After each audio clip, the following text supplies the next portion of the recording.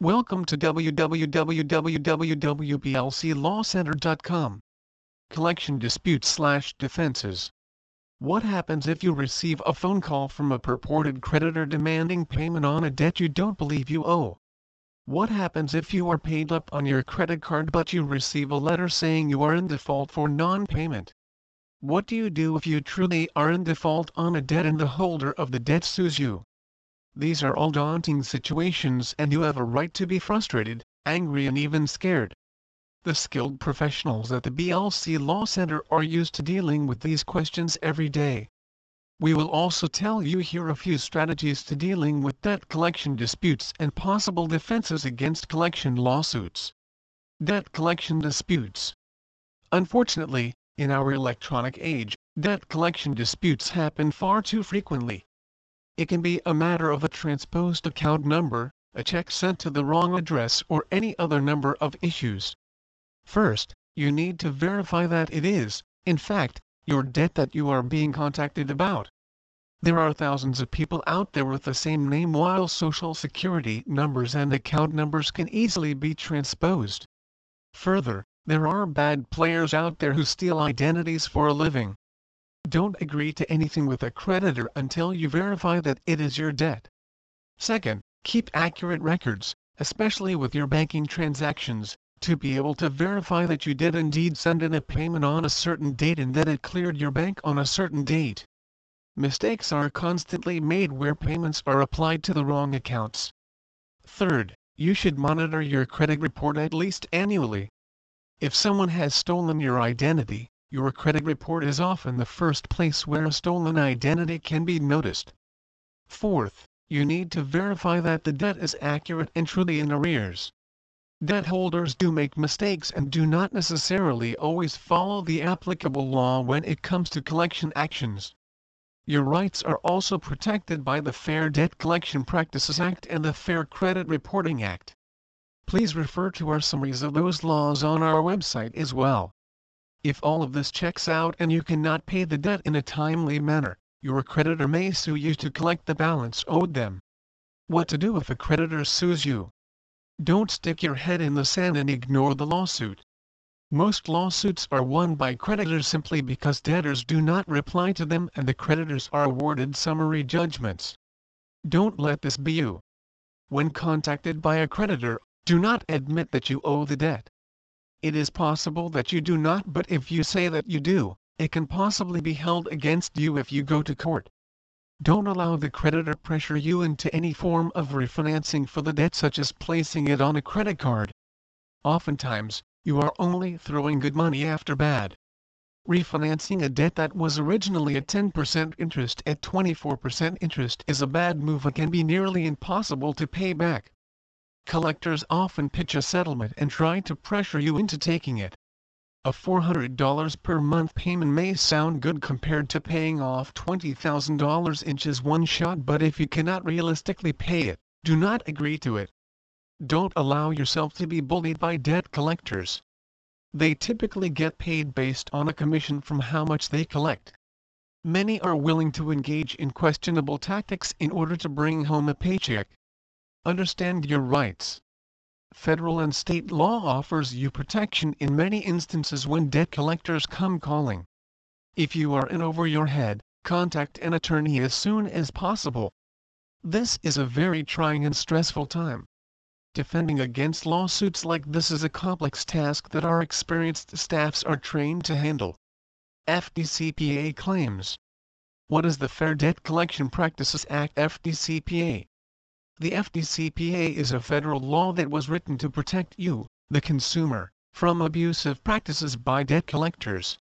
Please note that the FDCPA typically only applies to debt collectors and not the original holders of your debt, such as a credit card company or a bank.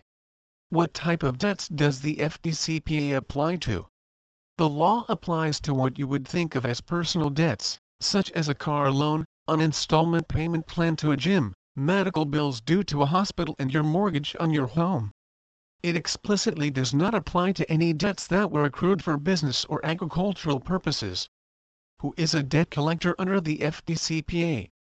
A debt collector is defined by the law as any person who regularly collects or attempts to collect debts owed to another person or institution.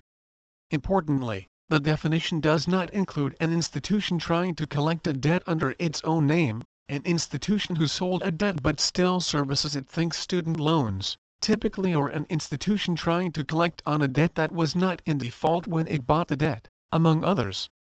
What behaviors does the FDCPA prohibit by collection agencies? The FDCPA requires that communication by a collection agency only occur between the hours of 8 a.m. and 9 p.m. and that they may not contact you at your place of employment if they are informed that such calls are not allowed while you are at work.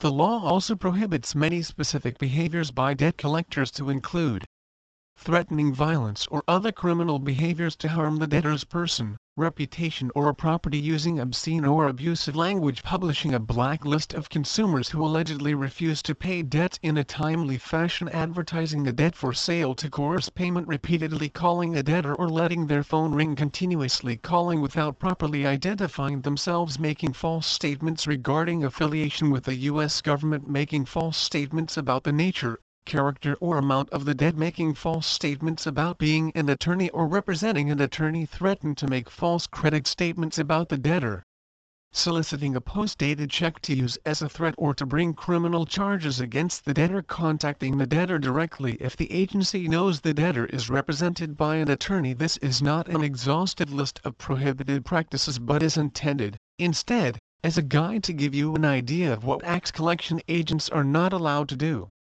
Click here for a full description from the Federal Trade Commission. What can an attorney do for you under the FDCPA? The BLC Law Center has a skilled and experienced staff that can represent you to ensure that the harassing phone calls stop. We know the law and can analyze the debt collector's actions under the FDCPA and can represent you in court to sue the collection agency for violating your rights. If found in violation, they can be fined up to $1,000 and be required to cover attorney's fees and court costs. Elements of a Chapter 7 bankruptcy in California. Many people struggling with debt in the San Diego, California area are now considering bankruptcy as a way to eliminate those debts and obtain relief. For those who are not legal experts or experienced in the practice of bankruptcy law, the different options and path to relief can oftentimes feel overwhelming. The complexity involved starts with the lengthy and cumbersome laws dealing with bankruptcy. The U.S. Bankruptcy Code involves page after page of legal descriptions, mandates, and rules that apply to many different situations. While some of the code applies to all bankruptcies, parts of the code only apply one or another chapter within the code. Chapter 7 Bankruptcy and U. One of the different chapters within the U.S. Bankruptcy Code is 7. When someone files for protection under this section of the code, it is often referred to as a Chapter 7 bankruptcy. In contrast to other chapters within the code, Chapter 7 exists to help those who are suffering from too much debt, and do not have the income capacity to restructure debts or work out a plan with creditors. Bankruptcies filed under Chapter 7 have to meet several requirements before a federal bankruptcy judge will approve the petition.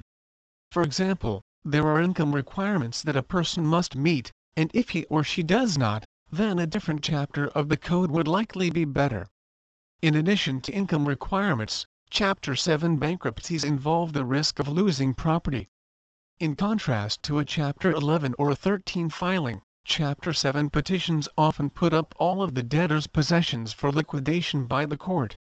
There are exceptions to what property will be sold as a result of the petition, and those exceptions will vary by state.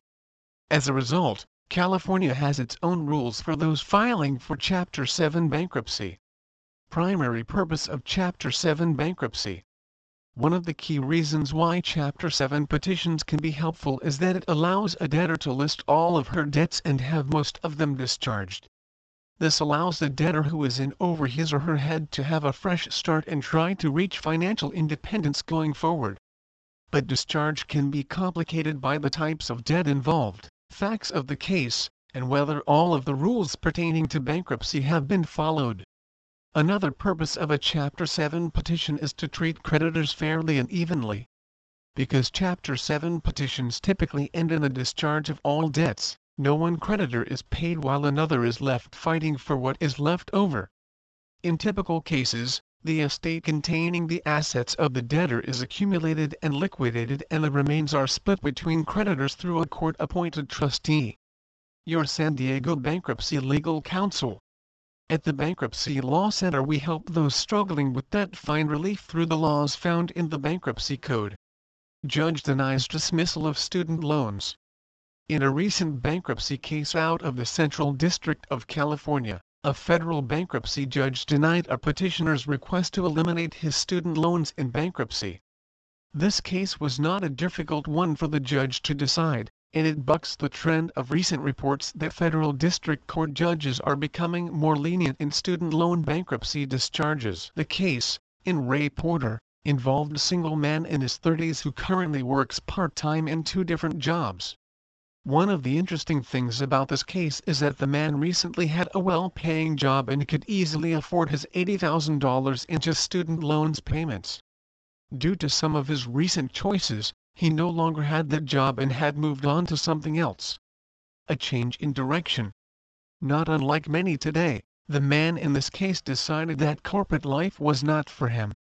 The bankruptcy petitioner in this case is well educated, with both a bachelor's and master's degree in electrical engineering, and could likely find work in a number of places. He decided to quit his job and pursue other interests in life, none of which are as lucrative as electrical engineering. Eventually he ended up in Southern California, living in a van, and making less than $60 a day. With 2 part-time jobs and no immediate prospects, he decided to try and eliminate tens of thousands of dollars in student loans through a bankruptcy petition. He soon learned how this can be a rather difficult process. Student loans in bankruptcy. An uphill battle. As the court noted in its opinion, the Bankruptcy Code is an important and generous law that lets most debtors escape most kinds of debt and start a new lease on life. Following a bankruptcy, a person is allowed to pursue his or her life without the threat of collections or large amounts of debt hanging overhead. There are certain debts, like student loans, that are difficult to discharge in bankruptcy. The Bankruptcy Code itself states that student loans are not dischargeable in bankruptcy unless the debtor is facing an undue hardship. The Bankruptcy Code does not define what constitutes undue hardship, however, so the courts have enunciated a 3-step test to determine if student loans can be discharged in bankruptcy. Under those 3 steps, a debtor can have his or her debts eliminated in bankruptcy if the debtor cannot maintain on current income a minimal standard of living for him or herself and dependents if forced to pay the debts. This set of circumstances is likely to continue into the future for a significant portion of the debtor's repayment period. The debtor has made good faith efforts to repay the student loans. As you can see, this is an uphill battle, and qualifying for discharging student loans in bankruptcy is much harder than other debts. Your California bankruptcy law firm. At the Bankruptcy Law Center we understand all of the debts and situations that qualify for help under the Bankruptcy Code. Our team of talented professionals are standing by to help you understand your options. Please visit our site to www.blclawcenter.com for more information on San Diego bankruptcy attorney.